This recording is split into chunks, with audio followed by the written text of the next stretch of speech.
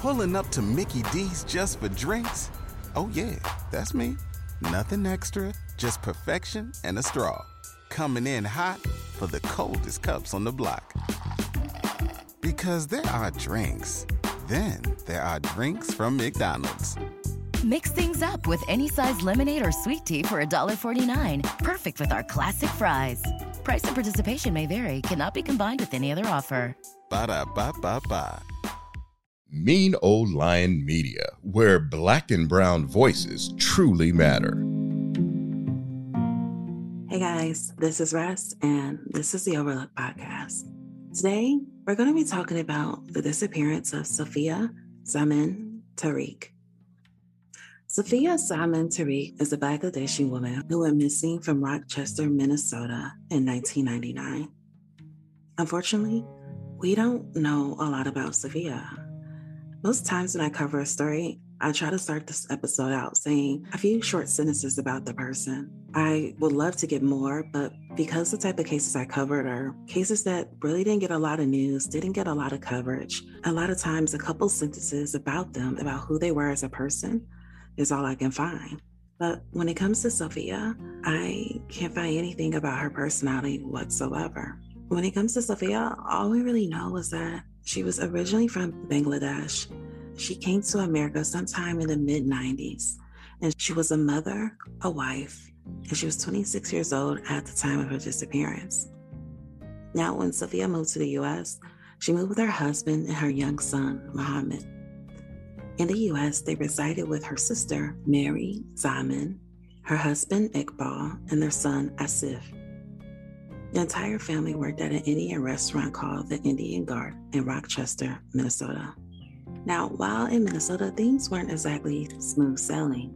Her sister Mary's husband, Iqbal, had been accusing her sister of cheating. It's reported that there was a history of domestic violence between them. In March of 1998, her sister's husband was arrested for allegedly trying to kill her sister Mary, according to a Minnesota Public Radio article. Now, these charges were eventually dropped because Mary refused to cooperate with prosecutors. The only source that's ever quoted in articles about this case that seemed to know Sophia and Mary was their boss at the restaurant. Now, in articles, it stated that the boss says he actually never really saw her sister Mary and her husband argue, but he did say that Iqbal, her husband, he brought it up and said that they argued all the time. The owner did recall one evening with Mary coming into work with a lot of facial scratches, but no explanation was ever given. In March of 1999, Sophia's husband moved back to Bangladesh, but Sophia and their son Mohammad stayed.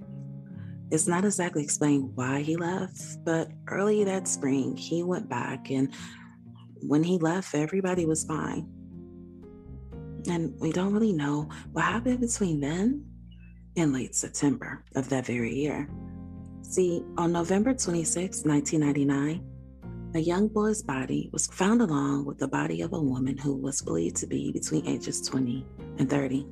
Their bodies was found in a ditch along 60th Avenue, Northwest, Rochester, Minnesota.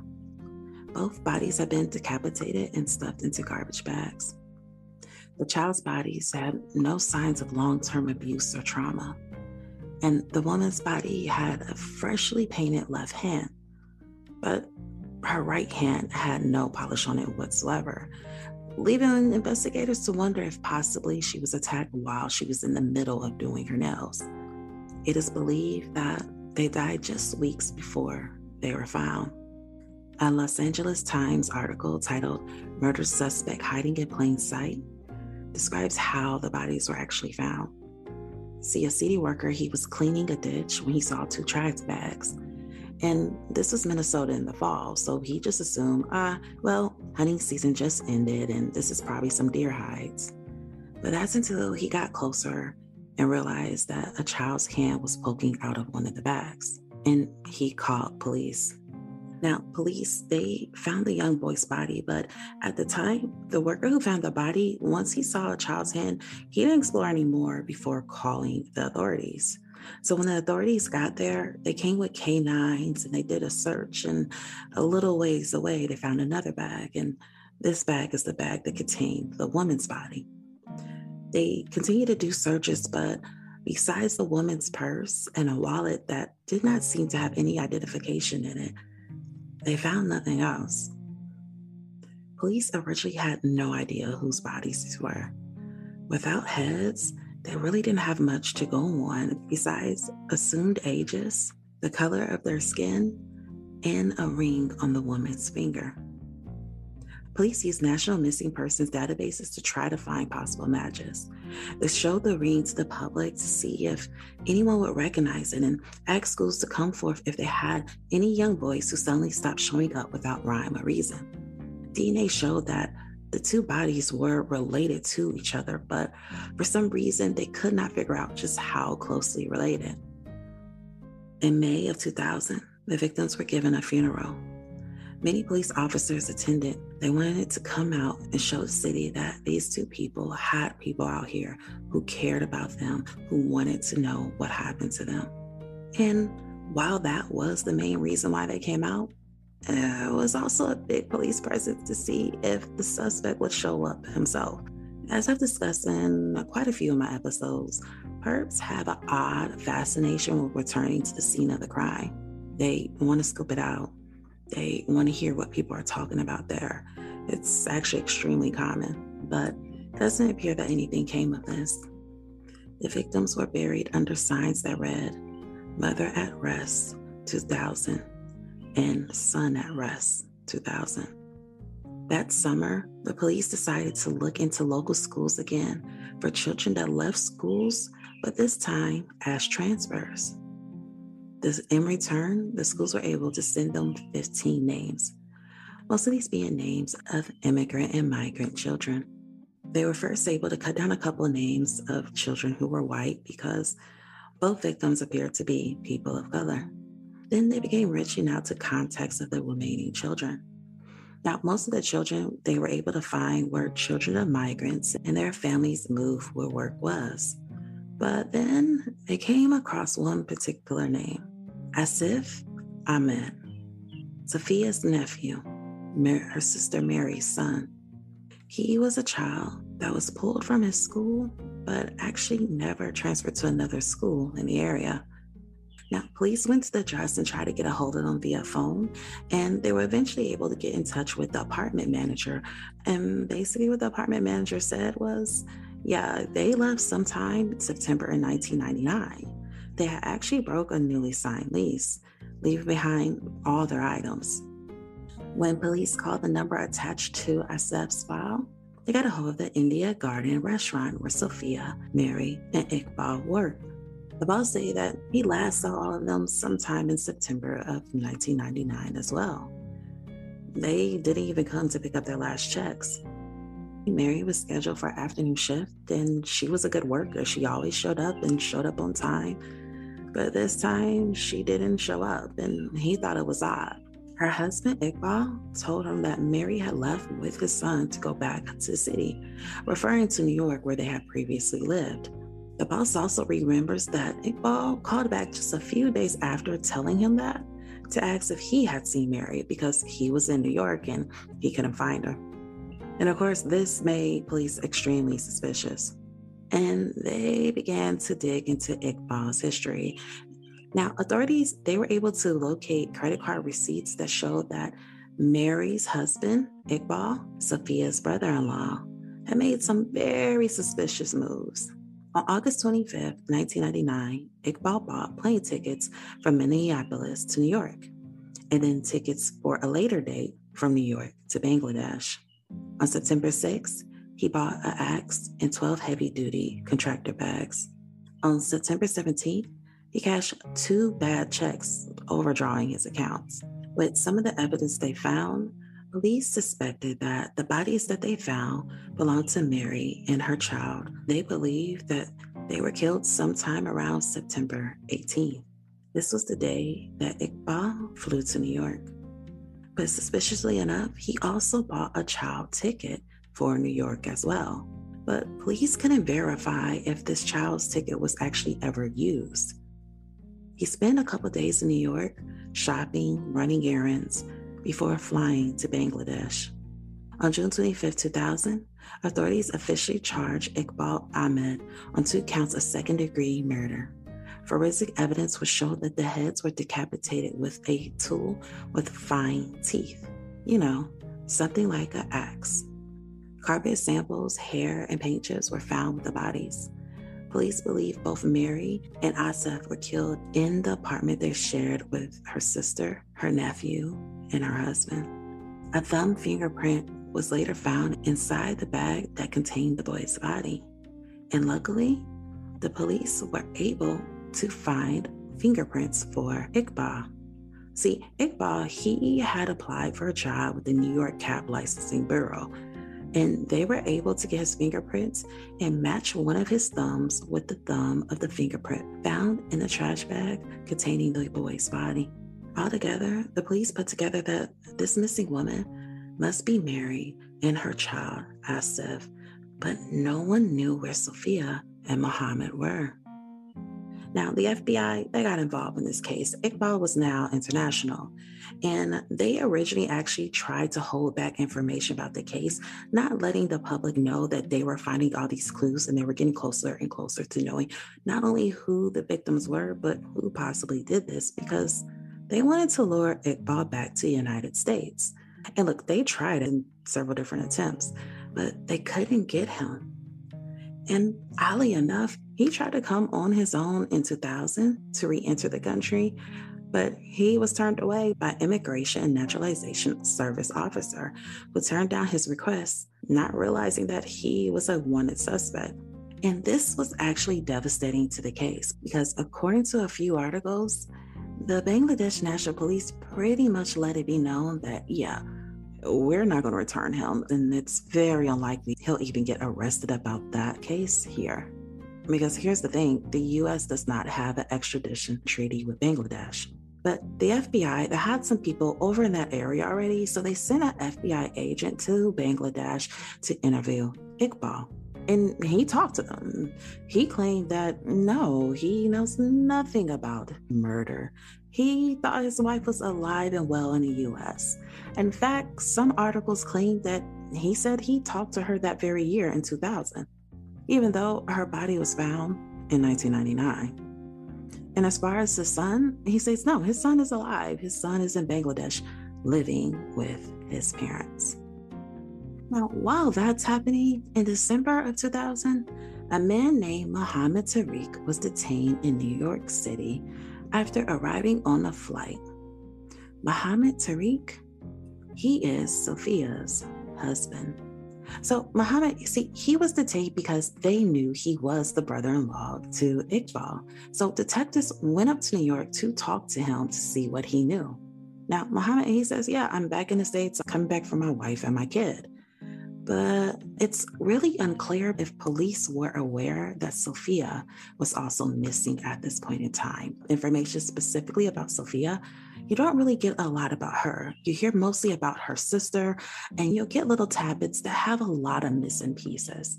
So, her husband came back, but we really don't know why he ever left, or if police were aware that Sophia was also missing at this point in time. See, he was telling the police all of this, and the police asked him, okay, please give us a couple pictures of your wife and your kid. And when he gave them pictures, police realized something was odd. See, in one of the pictures, his son, Mohammad Jr., had on these really particular shorts. These shorts were the same shorts found on the body of the boy that they thought was Asif. And this got investigators' wheels kind of turning. Was the boy they found actually Asif? Or was this boy Mohammad Jr. with his aunt? So now that they discovered, they had an FBI agent circle back round to Bangladesh to talk to Iqbal and get DNA from the child that he says is his son, Asif. And Iqbal, he was fine with it. He was like, I'll take you to my parents' home and you guys can collect the DNA there. And when they did, they found out that, he was actually telling the truth. This was his and Mary's son, Asif, after all. meaning that the little boy's body that they found was actually Sophia's son, Mohammad Jr. So at this point, people are really confused and wondering, okay, so we found the body of Maria, Sophia's sister, and Mohammad Jr., Sophia's son.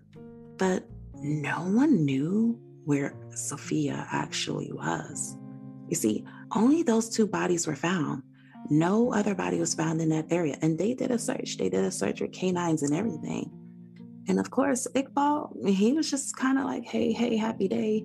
He didn't know what was going on. He was just kind of like, I don't know. I don't know anything about that. Last I knew, my wife was still down there with her sister. And unfortunately, from the looks at it, Sophia and Maria only had each other and their sons. And with Maria gone and Sophia's son gone, and Iqbal playing the I don't know game, there was nobody else to account for where Sophia could possibly be. The Olmsted County Sheriff Steve Borchardt is quoted by the Minnesota Public Radio as saying, "We're not ruling out the possibility that there's another body out there, but maybe she's alive and will come forward too."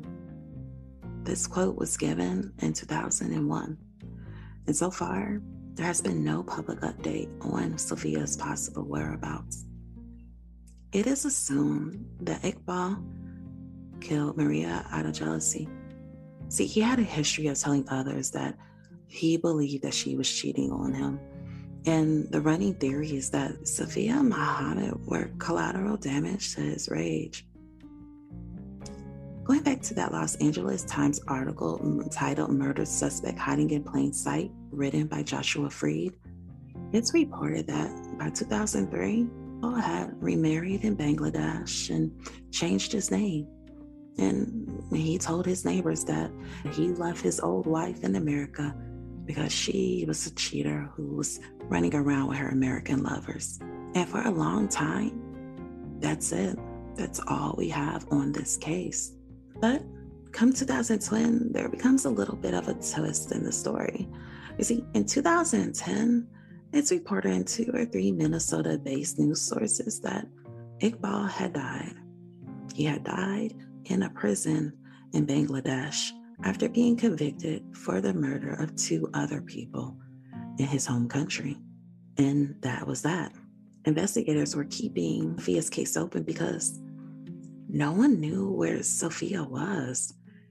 That question still had not been answered. And for a while there, it seemed like, again, that was that. But around 2016, Iqbal's name started to surface in articles again. In international news sources, it appeared that no, he was actually alive, even allegedly living in the Philippines. In a 2016 Mind the News article, it's claimed that Iqbal was again arrested in the Philippines and had a couple of charges pending. It stated that he had a domestic violence case filed by his latest wife. But then in other articles like the Inquirer.net, it states that, he was also arrested and facing human trafficking charges in Bangladesh. It's not quite clear why the articles of him dying in 2010 surfaced in America, but nowhere else, or why the articles of him being alive and re-arrested surfaced in international news sources in 2016. When you look on different missing person databases, most of them state a story that's somewhere in between. The story is that, yes, that he was convicted and arrested for the murder of 2 unrelated people in Bangladesh sometime after he fled America. But in all the databases I've came across, they all still report him as alive and actually serving life. It's really unclear, as is a lot of things with Iqbal. It's hard to tell what's actually the truth. And from what a few news sources have kind of hinted at, it's been hard for the police as well to get correct information from Bangladesh authorities regarding Iqbal and his cases. Either way, it appears that he is either in prison somewhere or deceased.